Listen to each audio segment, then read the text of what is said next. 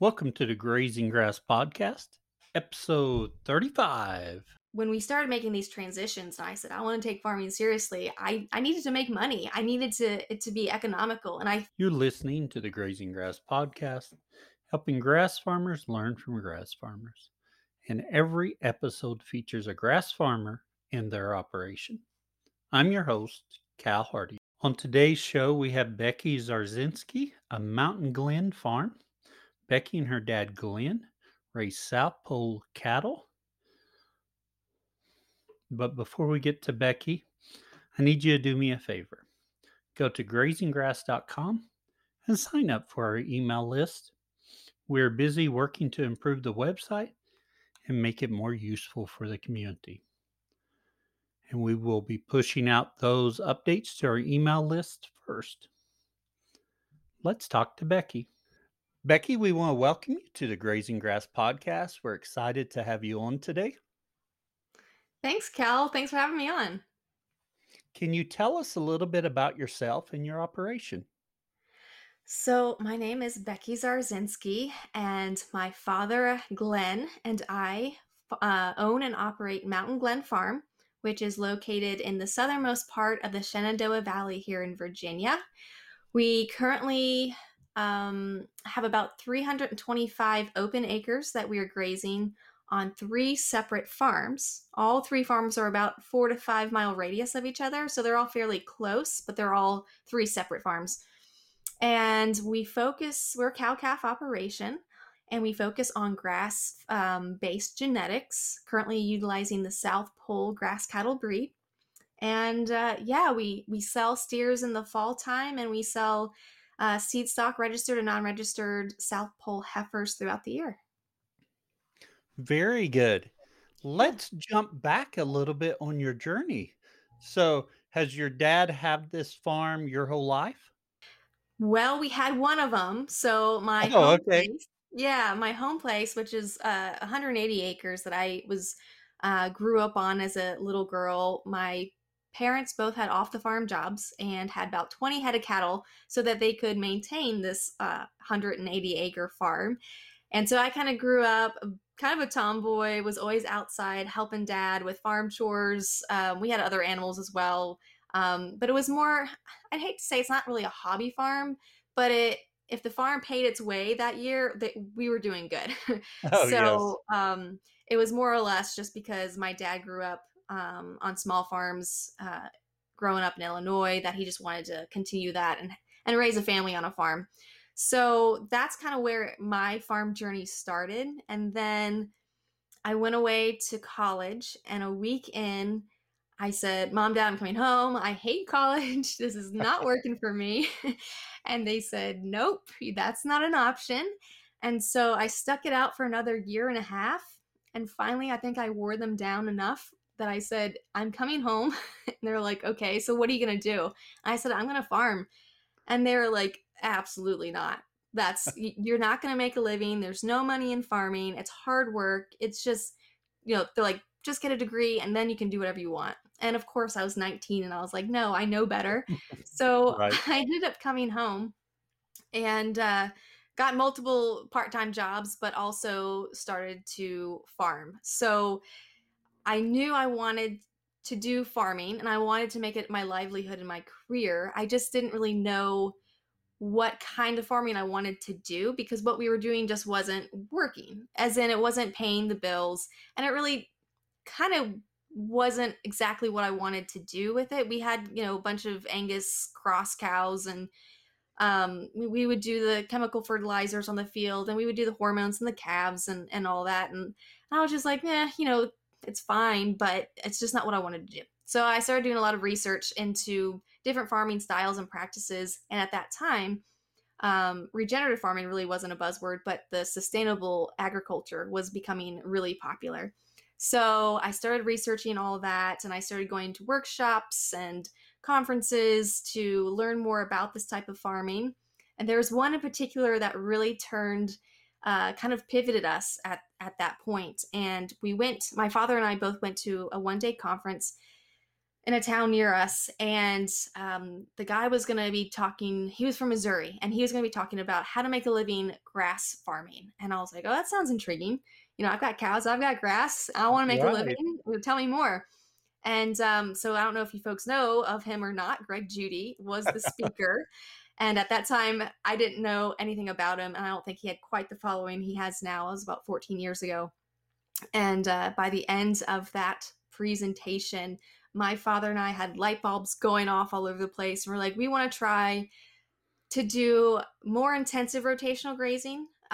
We want to try to kind of get rid of the chemical fertilizers. We want to do away with the hormones. We want to kind of do a little bit more of a natural process, utilizing our animals on the pasture. And that's what we started doing. We went out and bought a bunch of polywire and step-in posts and just started dividing our farm up at that point. And yeah, and that was, like I said, 14 years ago. And since then, we've been able to purchase 2 more farms utilizing those same practices. And we've set every farm up to more easily rotate on our farms. We put in subdivision fences, we put in water sources all throughout the farms, fenced out the creeks. We have transitioned to the South Pole breed, which is a big factor, I think, in helping us achieve what we've been able to. And we've also established native warm season grasses. We've got big blue, little blue, and Indian grass. We also have established cool season perennial crops that we graze on our farm as well. So we've kind of just jumped in and started, and it's been pretty good so far. I'm pretty happy with it. Very good. You covered a lot right there. Let's dive into some of Yeah. that. Let's jump back to the first thing I think you said you all got back from this one-day conference and you went and got polywire and started moving cows. Yes. Just tell us a little bit how that start went. So again, at that time, we only had the one farm, my home place, and there was the water sources tend to be the biggest factor when you start rotating. You need to be able to have a water source that you can kind of rotate around. And we had 2 water sources on that farm, and so we simply just started rotating whatever was easiest at the time. We went and got a fence charger, and then got some polywire and some step-in posts, and we just started putting in these fences. We really didn't have any idea what we were doing. We just jumped in and started. But after making a rotation or two, we kind of were like, okay, we kind of get in the feel of how big of paddocks we need to give, what the cows are going to really, hammer when they're in that field or not touch at this time of year.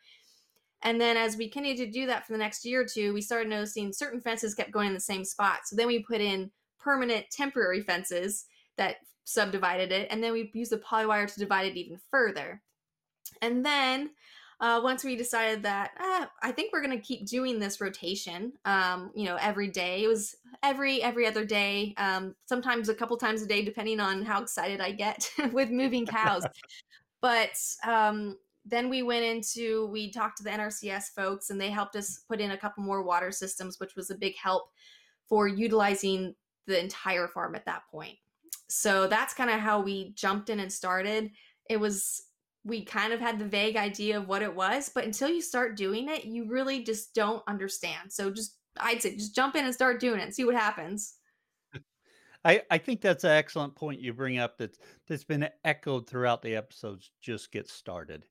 Whatever you're doing, try something and try it for a while and you'll start figuring it out. But get Exactly. started. Absolutely. Yeah. Yep. So you put in the polywires start and then you came back with some divisional fences. Did you put in electric divisional fences, high tensile wire, or what kind of fences did you put in for your sub or your paddock? We're putting in 2 high tensile strands electrified as our temporary permanent, and then dividing off of those even further. There was woven wire, kind of was around the Oh, perimeters, yes. um, and on some of that farm. And then as we purchased the other 2 farms as years went by, we would do most of our divisions with woven wire, but there's always down the center of all these farms there's a hot wire that branches out into the subdivision fence as well, so we can kind of divide further on with our polywire and step and post however we see fit. About how big are your pastures you have now that you divide up further with the polywire?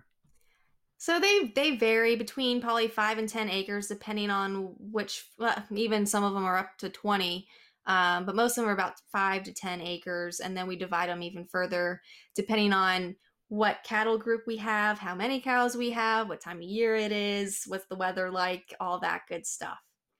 And one thing you mentioned 3 farms. Are you moving cattle between farms or you manage them as 3 different farms? They're managed as three separate farms. I wish they could all be close enough that we could manage them together, Right. but they're just a little too far apart to do that. So currently, we manage them all separately, and they all are a little different forage type wise. And we kind of cater the most productive and diverse farm to our younger cows and our yearling group, and then the more fescue based farms, our older cows are planted and living on those, so they kind of have to fend for themselves on that. So Yes. that's kind of how we're doing it. So on those forages, on your different farms, what do you have there, and did you plan any of it, or is it just through management?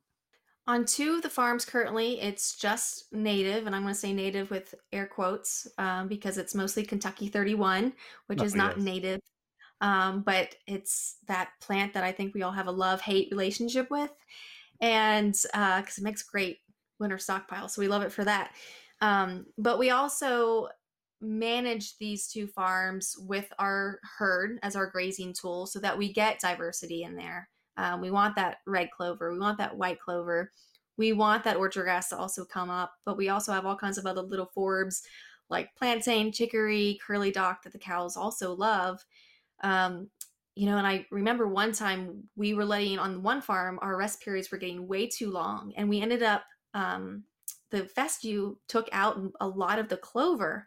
And so for a couple years there, we had almost predominantly fescue on one of the farms, and it was not good. So it just goes to show that, you need to change things up a little bit. Some folks are like, oh, we want 60-day rest cycles or better or less, but we always try to change that because we want to keep that diversity going. That's really what, I think is key for having a very successful grass-based operations diversity. Yes, I agree completely. So did you plan anything? I'm sorry if you said that and I missed it. Yeah. So on the third farm, we did, when we purchased it 5 years ago, there was 40 acres of old crop ground that had been planted in corn and other crops for about 40 years or so. Oh, So okay. we had this 40 acres, and we are like, what are we going to do with it if we don't crop farm? And so we ended up planting half of it in this cool season perennial mix that has 8 different things. It's got orchard grass. It's got, I don't think it's novel fescue. I think it's just fungus reef fescue, a couple different clovers, red whites, timothy, alfalfa, and it's very productive and does really well for us. And then we also had 10 or 12 acres that we devoted to the native warm seasons that we planted. I guess we're about 4 or 5 years into that stand as well. And naturally, a bunch of clover and other forbs have come up in that stand as well. So it's the cows love that, and it gets us through that summer slump time too, which is great. It's amazing what the seed bank has available that'll come up if it's given the opportunity. Absolutely. Really Yep. is. In Virginia, what is your climate like just to help everyone out that's not familiar with your climate? So in Virginia, we have there's a little bit of variety. Here in the Shenandoah Valley, we're nestled between the Blue Ridge Mountains and the Alleghenies, and there's this long, very fertile valley that's lots of agriculture in it. And so so we're kind of in the mountainous area. Then you go a little further east, it's the Piedmont, and then there's the coastal plains. And so each one kind of is a little different. We're about 10 degrees cooler than the Piedmont on the other side of the mountain, but it still gets pretty hot and humid here. This past week, it was in the 90s, 95. It was hot, it Oh, was humid. During the winter, we're at the highest point in the Shenandoah Valley, so we're roughly between 18 and 2,000 feet where we're located at on our farm. And so we tend to get more snow than the rest of the valley, which is fine, I guess. It's pretty, but it can be. We can have some cold winters, and they tend to be wet though. And the last couple winters have been cool and wet, which I think is harder on the animals than just snow. In February, it can be snowing one day, and the next it'll be 60 or 70 degrees. So it can be all over the place. Oh, yes. How much is your annual rainfall in your area? That's a great question. Don't quote me on this, but I think it's like either 50 or 60 inches. Oh, okay. So we usually get pretty good rainfall, except we've had some droughty years in the past that were pretty hard. But the last few years, knock on wood, have been pretty good with precipitation. Are you getting any rain right now? Because we have just been hammered with rain, and I assume it's moving east. Yeah, so earlier today, I was on a conference call with someone else, and I had to turn mute myself because it was raining so hard that people were like, "What's that background noise?" And I'm like, "It's me." I think it rained an inch in an hour, so we got. It had been dry for the last week or two, and very hot, so we needed the rain. But we got about an inch today, and should get a little more tonight. But then it's looking like it's going to dry up again. Oh, yes. Well, I thought maybe you'd even gotten even more. In the last week, we've gotten double digits, Wow! 11, 12 inches, Wow! and that is a ton of runoff. In fact, going to work today, I had to turn around because one of the roads was Oh my flooded and gosh. had to go a different way. That's crazy. Just a little crazy right now. Yeah. Yeah, that we'll get rains at the end of June occasionally, Mhm. but never anything like this. It's just been really Yeah. unique. Yeah. You mentioned your winters, so and you're able to stockpile fescue for your winters pretty good. How does that go for you? How's that working? Yeah, so, come September, we start stockpiling certain fields to utilize in the winter months. One practice that we do on our farm that might be a little unique is instead of starting on that fescue stockpile at the beginning of winter, we start on the stockpile, but we also supplement hay at the same time. So the second we start feeding hay, we're also feeding stockpile. We want to carry our stockpile as far into the winter as possible. We don't want to feed it all up first and then go switch to hay. We think Yes, utilizing hay and that stockpile at the same time really carries our cattle very well through the winter. And I will say some of the older cows will definitely even be sometimes a little fat coming out of winter, utilizing that stockpile and hay. So it works very well. If we have a wet winter, some of that orchard grass and clover obviously starts to get kind of mushy and disintegrates. And so come February, it's really not, utilized very well because there's really not much left. But the fescue itself usually holds up very well. very good. Are you unrolling your bales of hay like Greg Judy preaches about, or are you doing bale grazing, or how are you feeding your hay? We do a little of everything, honestly. We are always trying new things. I think, sometimes we unroll them if we're in a pasture because we don't have a bale truck, and if we can unroll them off of a hill, we do. Some this past year, I did a 5 acre bale grazing experiment on one of the farms because I wanted to give it a try. I had been out to a farm in Kentucky the past winter and where he was discussing bale grazing, and I was like, I want to give this a try. And there was a field that was pretty awful and it was full of weeds and had a low pH, and I was like, I can't wreck this any worse than it already is. So I gave that a try, and it went phenomenal. I didn't have to have a tractor out there for 20 some days, and all I had to Oh, go, yes. move a fence in 5 minutes, and it was awesome. But we also use round rings sometimes, depending on what we're doing in what group and where we're at and how wet it is and all this stuff. So we try to stay very versatile. We don't try to get into too many ruts. If something works, of course we'll keep utilizing that practice, but we always like to see what other things we can do. Which I think is great, and I have to completely agree. If someone asks me how I fed hay, it kinda depends on where I have the cows, what my goals are with that with the hay residue left. Sometimes I have ditches to fill up. Sometimes I've got bare patches. That's right. Sometimes I just wanna improve as much area as That's possible. right. So, yes. Absolutely. When you started when you talked to or heard from Greg Judy at this conference and you started with your polywire, you were working with Angus cows. Yes. Did you start changing the breeding then, or did you continue with Angus for a while? Yeah, so when we were at that conference and listened to Greg and we were watching his slide presentations and we went up to him after the conference and we said, "Greg, what kind of cows are those? What are those beautiful red cows?" And he said, "They're South Pole." And we were like, "Never heard of them before." And so he told us a little bit about them, and we went back home and did our own research on the South Pole breed. When we started making these transitions, and I said, I want to take farming seriously, I needed to make money. I needed it to be economical. And I feel like this breed has been a key in helping us accomplish that. And so, how we first started was 14 years ago after we were like, okay, we're going to give this breed a try. We were transitioning our farm anyways. Let's transition to a different breed. Let's just do it all at once.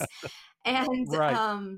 we found a producer in North Carolina who we're good friends with now, Mike Harris in North Carolina, and he had a bull for sale. And so we simply went out and got this young bull. I think he was 18 months at the time. And we just put him in with our run of the mill Angus. And the next year, those calves, we were just really impressed with how much of a difference we saw with the calves. They make a great hybrid. And at that point, we were like, okay, we need some females of this breed, and we started going out and buying females, and we've been breeding up, and we've buying purebreds and full bloods and all that since. But yeah, it's just done really well for us on our farm. Very good. Now, you mentioned a little bit about your management of your cattle earlier, in that you're not doing feed, you're doing grass based. When are you calving? How are you marketing your calves? So we have played around with the calving season. Everyone, I think, has their own time of year and time frame that they like. And for us, what works has been working the best is we start calving March 1st. This year we started calving March 1st. We ended April 30th. So we had all of our calves on the ground in 2 months, which is the first year we've actually accomplished that. That's been a goal that we've been Oh, trying yes. to accomplish, and we finally made it happen this year, because we just want to get it done, get it over with. And we feel like that time of year has worked the best for us. And that way, we have a supplier who wants weaned steers. He wants them in late November, early December. So, for us to calve at that time and be able Oh, to yes. wean and have them ready, because we have to have them weaned for 40 days and all that good stuff. That timing works out very well for us. And we sell all of our steer calves to a farm who then raises them for grass-fed beef and direct markets all of his animals that way. So he's looking for animals that are efficient on forage. He's looking for weaned animals. He's looking for animals that are polyfence trained. And then for our heifers, we will sometimes sell weaned heifers. Sometimes we'll sell them as yearlings. Sometimes we'll sell bred heifers. So we kind of just do a little bit of everything with the heifers, depending on what we're doing at a certain time of year. But the heifers are a pretty hot topic, hot item at the moment, so we don't have any problems selling those. I can't imagine that, because I've looked for some South Pole heifers and I found just a few head, but they're hard to find. I think, yeah, they right now they are hard to find, but I think it's just I think so many people are starting to see what they can do for them on their farming operations, and folks are really wanting these genetics on their farm, and it's a good and bad problem, I guess. As you transitioned your farm and continue on, what have been some challenges you've ran into? That's a great question. I feel I feel like everything's kind of been a challenge at some point. I think farming can be a challenge, but finding the genetics, whether they be cattle or goats or sheep or pig, whatever breed, I'm not even just talking about South Pole, but whatever breed, finding the genetics that actually work for you on your farm. Not just say, I have got South Pole, but I've also been selective with those South Pole genetics that actually excel and thrive on my individual farm with my type of forage base that I have. that's been challenging, but I feel like that's also a lifelong goal that we have to have as probably all farmers. You never get to that point where you're like, okay, I'm done. I got the perfect animal. All my animals are perfect and I'm done. No, you Right. always have to work on that. So that's been challenging, fun challenging. It gives you something to look forward to every year and see what you can tweak. I think for me, I'm still in this mindset of I want my farm's forages to be super vegetative and productive all year round, all the time, and to try to get my cattle to graze it in the way that it's always vegetative is still hard for me. They like to do that select grazing sometimes, and I'm always like, why can't you just graze it, evenly and make it look uniform? Yes. But at the same time, nature doesn't like uniform all the time either. So there's good and pros and cons about that. Um, and you know what? Working with family, I work with my father, and my brother comes in every once in a while and helps. He lives out of state, but can be challenging too. And we're kind of going through like this transition period between he and I at this moment where we're kind of button heads a little bit as well. And, but, just coming together and talking about it, I think, is the best way for most of these things. And kind of just, and any challenge, working through it, just keep persevering and pushing forward until something does happen. And some of the challenge we push through, we actually learn so much, and we're like, oh, that really wasn't the mistake we thought it was. It actually turned out really well, and you learned something, and you change things on your farm. So that's what, it's just fun. That's life. It is. Where do you see your farm going in the future? Some of my goals for the farm are to keep growing. I know we've been purchasing farms, and at some point that will stop, but I hope to get a little bit bigger. I'd like to. I have a number in my head of how many mama cows I'd like to be able to farm with. We used to have sheep, but we did away with those a few years back because we just weren't quite set up for that.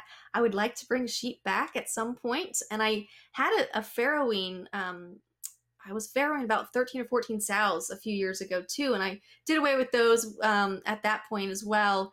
And really, we're focusing on the cattle. But I really like my pigs, and I really like the sheep, and I'd like to bring those back on the farm as well at some point, and just get a bigger land mass. I remember as a 4-year-old girl, I was like, I want to be a land baron when I grow up. And um, I'm nowhere close to being a land baron, but I've always wanted to manage a lot of land. And I think managing land for me, whether that be the woods, the forest, the grasslands, is very intriguing. And it's always been something very close to my heart. Really focusing on our soil health, I think, is a really big next step. We've always focused on soil health, but I think it's becoming more of a mainstream topic these days, and I hope it continues to go that direction because I think all farmers want to see their farms do well, and soil is really the foundation for it, obviously. And if you don't have healthy soils, you're not going to have a healthy farm or animals or people or community or water, and it's super important. So I really hope to continue to focus on that and try to, I don't like the word advocate, but try to be an advocate for more regenerative farming practices, or just be a show farm where I can show other people what I'm doing and say, take a look what I'm doing. If you think it looks cool, you like it, great. If that's not for you, that's fine too. But I just hope that I can show others, whether they're coming up and are new beginner farmers or young farmers, that you can do it. It's not easy. It might take some time, but if your heart's in it, I think you can accomplish it. Very good. I think those are all worthwhile goals. I wish you luck with all of that. Thank you. Becky, it's time for our overgrazing section where we take a deep dive into one of your practices or something about your farm. And I believe for today we're going to continue our conversation about South Pole cattle. But the breed itself is fairly new. A lot of people, it's starting to gain popularity, but a lot of folks still haven't heard of the breed. And so, just to give you a quick little background on the breed, Teddy Gentry, who is actually a bass player from the band Alabama, is the founder of this breed. He started working and developing it about 30 years ago. And he was looking for genetics that could do well on forage only, so conversion of forage to nutrient dense beef. He was looking at a moderate frame sized animal because really the best ones on forage are not these huge monster cows because they have to eat so much to maintain their weight plus then wean a good calf. So he wanted a moderate frame size cow, which is, again, 9 to 1,100 pound cows is what they tend to be. And so he started crossing a couple of different breeds. So it's Red Angus, Hereford, Semipole, and Barzona. And so the South Pole is a composite of all four of those. And what he's come out with is a cow that is docile. She's got good mother ability, good milking ability, is can wean a 550 pound, even bigger than that for some people, calves off of her every year. So 50 to 55, 60% weaning weights off the mama. She can handle these hot summers, but she's also adaptable because there's a lot of folks up north that have South Poles, and I think they can kind of adapt to whatever region they're in the United States, but they're also very fertile, and longevity has been bred into them. We've got some cows that are 16, 17 years old that are still out there and churning out calves for us. So, I mean, it's economical, and they're very efficient a breed of cattle. And I think for me, starting into this breed 14 years ago, and I'll get back to your question after I talk about the South Poles, but Oh, go ahead. um, because of their efficiency out on forage, and because we are doing forage only, we don't do any graining at all. And I'm not dissing that practice if people want to do that, but for us, we don't have a need to. We don't need to Right. add in another input for us. And so So the South Pole Field Day was just other day, and I went to it. It was my first time to really be around very many South Pole cattle. And I was surprised by how you all had to sell cattle pinned because I've not been to, and maybe it's just because I haven't been to enough sales, but I haven't been to a sale where they were pinned like that. Can you tell us a little bit how they were situated? Yeah, so this past week, the last week of June was the 13th annual South Pole Grass Cattle Field Day and Cattle Auction in Trenton, Tennessee, and it's always usually a 2 day event. We have speakers, we have pasture walks, group sessions, and all that good stuff. And then the last thing we have is our cattle auction, and we usually put out polywire pens. And it's the field day is usually held on someone's farm, usually a member. I think every year's been a member of the South Pole Association. I hosted it a couple years ago, and we literally just have polywire pens set up. I don't know how many we had this year. Maybe I don't know, eight or 10 pens, with I think it was one strand of polywire, and each one had a water tank, and we would throw heifers, um, or bred heifers with a bull, and there was multiple bulls, multiple groups of heifers, multiple cows, and there's cow calves, and they were kind of all grouped together. And we've always done it that way, as far as I've seen. Usually, that's kind of how we sort them and put them in pens. Sometimes it's a little different every year, but that's kind of the setup behind it. And because they're a pretty docile breed, I mean, these animals, a lot of them haven't even been around lots of people before, and here they have like 500 people walk through the pens because people get in the pens with them. And they all kind of are just sitting there pretty chill, like whatever. So it works out really well. Well, that's what I found amazing. First off, just the long, narrow polywire pins, one strand of polywire to have access, a few head per pin, like you mentioned. And that fascinated me there. But secondly, it fascinated me because there was people all over those pins down there looking at them. There was people talking, people walking between pins, just crossing the wire, and the wire wasn't all that high. Mm-hmm. And the cattle were just so calm. I came away from there really impressed with how docile those cows are. And like you said, even if they're around people all the time on the farm, they have never been around that many people at one time. It's just amazing to me. Yeah, exactly. And it's kind of fun to watch. And again, I'll go out there with my camera and I'll get pretty close to some of these animals, or I had my drone out there and I'm like flying it over all these cows and I'm like, I hope I don't disturb them, but none of them like flinch. Some of them might look up at the drone and be like, what is she doing? But they're all just kind of hanging out, just doing their own thing. They were. If someone wants to find out more about the South Pole breed, where do they go to find out more? Yeah, so the website, the South Pole Grass Cattle Association's website is southpole.com. That's southpoll.com. That's the official site. They also have a YouTube channel, South Pole YouTube channel. They're also on Facebook. So there's two pages on Facebook. One is the South Pole Association's Facebook page, where it's like the official page where we up to date things on the events, or certain people will post little things here and there.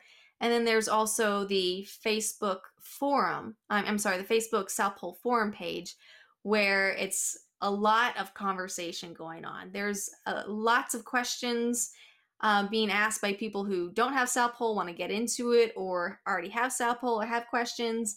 And they're being answered by people who've been in the business for the last 10, 15, 20 years and have experience with this.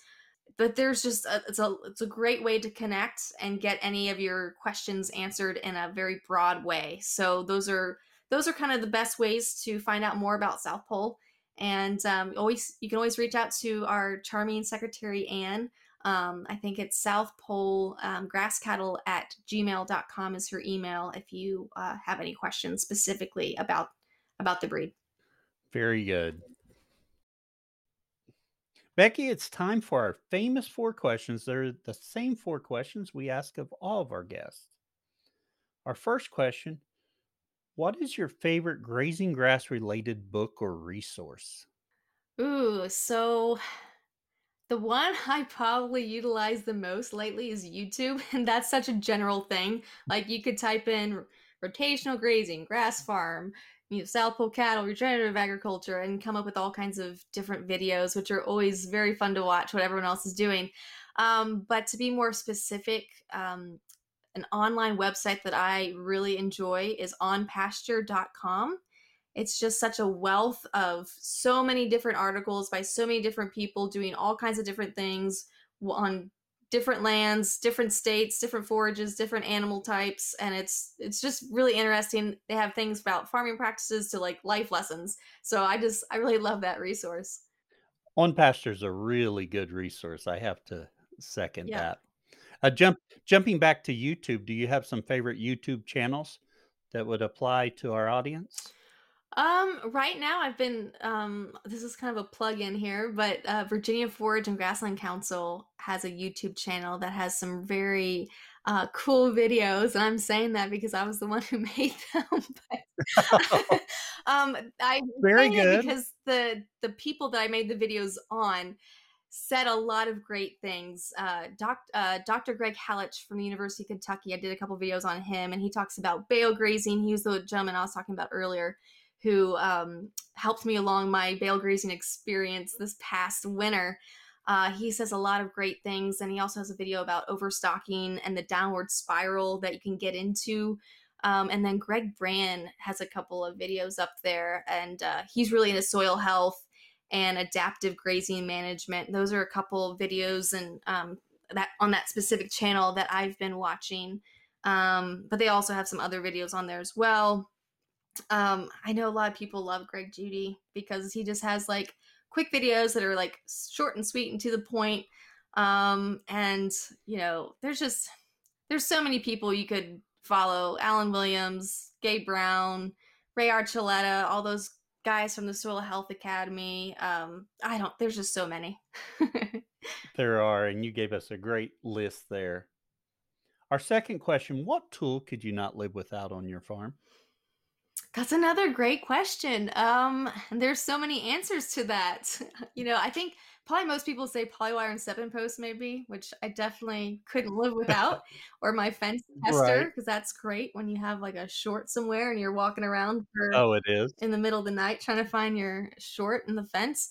But it probably my four wheeler, and I don't know if that's like a simple generic answer or not, but I use it every single day. I have like a big basket on the back where I keep all my posts, and I have like 5 reels of polywire, and then I have a big container on the front that I keep like fencing pliers and alligator clips and fence handles and my camera or whatnot.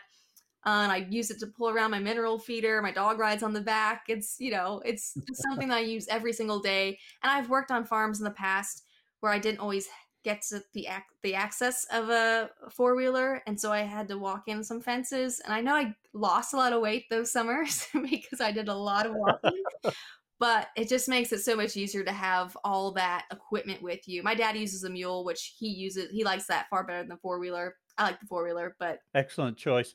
We have a mule that we use, but I see so many people using a four-wheeler.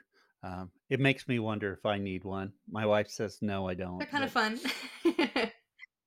yeah. What would you tell someone just getting started on their grass journey or thinking about becoming a grass farmer? I guess there might be a couple things I would tell them. First, I would probably tell them, if I was speaking to myself when I was 19 again, I would say, Becky, you gotta be patient. This might take a little longer than you want it to. I'm still not the place that I want to be at currently, but it's like you said, it's a journey and I'm enjoying every moment of it. And it does sometimes take longer to kind of get into the swing of things and get things to build, but just stay patient, um, and be observant. I think that's one of the biggest things. I hear a lot of people talk about that, like slow down and observe your surroundings, what forages are growing at what time of year, what cycle are they on, what kind of birds are out, what are the cattle looking like, what's their body condition score, what are their calves looking like, are they slicked up, how many flies they got, what are the manure pats looking like, what about the dung beetles. There's so many things to slow down and watch, and I've learned so much by just slowing down. And sometimes I feel stupid. I'm like, I'm sitting here for like 20 or 30 minutes watching cows, and but I feel like I should be doing things. Like, I'm not going. I need to keep going and doing things. But at the same time, you learn so much by just observing.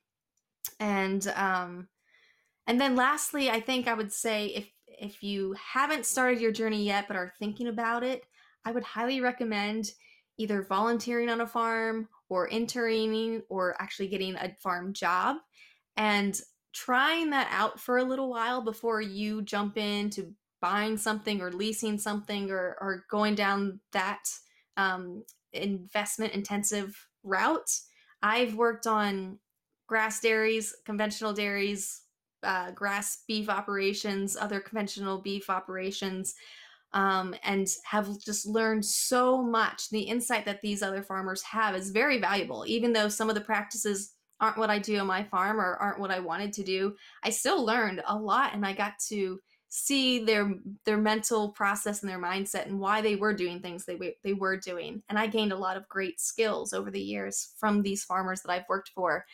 So I would highly recommend just putting in some time before you jump into it, because farming isn't for everyone, and it's best to experience it before you go down that route.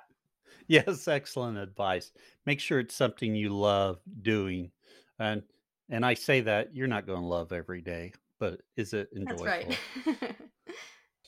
Where can others find out more about you and your operation? So there's a few places that folks can find me. First of all, my website is probably the easiest way to find me. It's mountainglenfarm.com. And you can kind of go through the website. I've got some blogs, I've got some videos, I've got just things we're doing on the farm. There's a little contact page if you want to drop me a line. You can reach out to me that way. You can reach out to me by email, mountainglenfarm@gmail.com. If you're in the social media world, I'm in Facebook, Mountain Glen Farm on Facebook. I make it super easy to remember, Mountain Glen Farm. Very Um, good. and then if you are on YouTube and you're a YouTube person, you can subscribe to my YouTube channel, Mountain Glen Farm, where I have just sometimes random videos, sometimes educational videos, different practices and what I'm experiencing on my farm and how I think about them and all that good stuff. So I'm always here and open for people reaching out or giving insight and all that good stuff. And yeah, Very good. And we'll post those links in our show notes for everyone.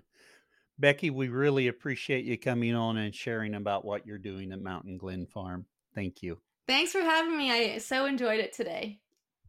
You're listening to the Grazing Grass Podcast, helping grass farmers learn from grass farmers, where every episode features a grass farmer and their operation. You can find the Grazing Grass Podcast on Facebook, Twitter, and Instagram. Also, anywhere you listen to podcasts. It is available if you're not using a podcast app. You can listen at our website, grazinggrass.com. We encourage you to leave a rating for us. Also, share any episodes you find useful with other people that may find them useful. We appreciate you sharing about our podcast and getting the word out. Also, on the website, you can ask your question.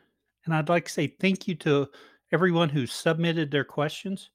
We are working to get them answered for you and have a couple shows planned that should take care of most of them.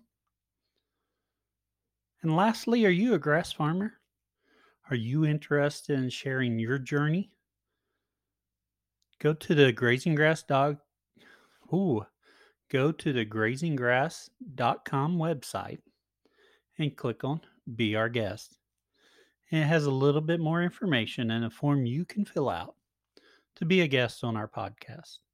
Once it's submitted, we'll be in touch. Until next time, keep on grazing grass. I really hope you enjoyed today's conversation. I know I did. Thank you for listening. And if you found something useful, please share it. Share it on your social media. Tell your friends. Get the word out about the podcast. Helps us grow. If you happen to be a grass farmer and you'd like to share about your journey, go to grazinggrass.com and click on Be Our Guest. Fill out the form and I'll be in touch. We appreciate your support by sharing our episodes and telling your friends about it. You can also support our show by buying our merch. We get a little bit back from that. Another way to support the show is by becoming a Grazing Grass Insider. Grazing Grass Insiders enjoy bonus content, monthly Zooms, and discounts. You can visit the website, grazinggrass.com, click on support, and they'll have the links there. Also, if you haven't left us a review, please do. It really helps us as people are searching for podcasts.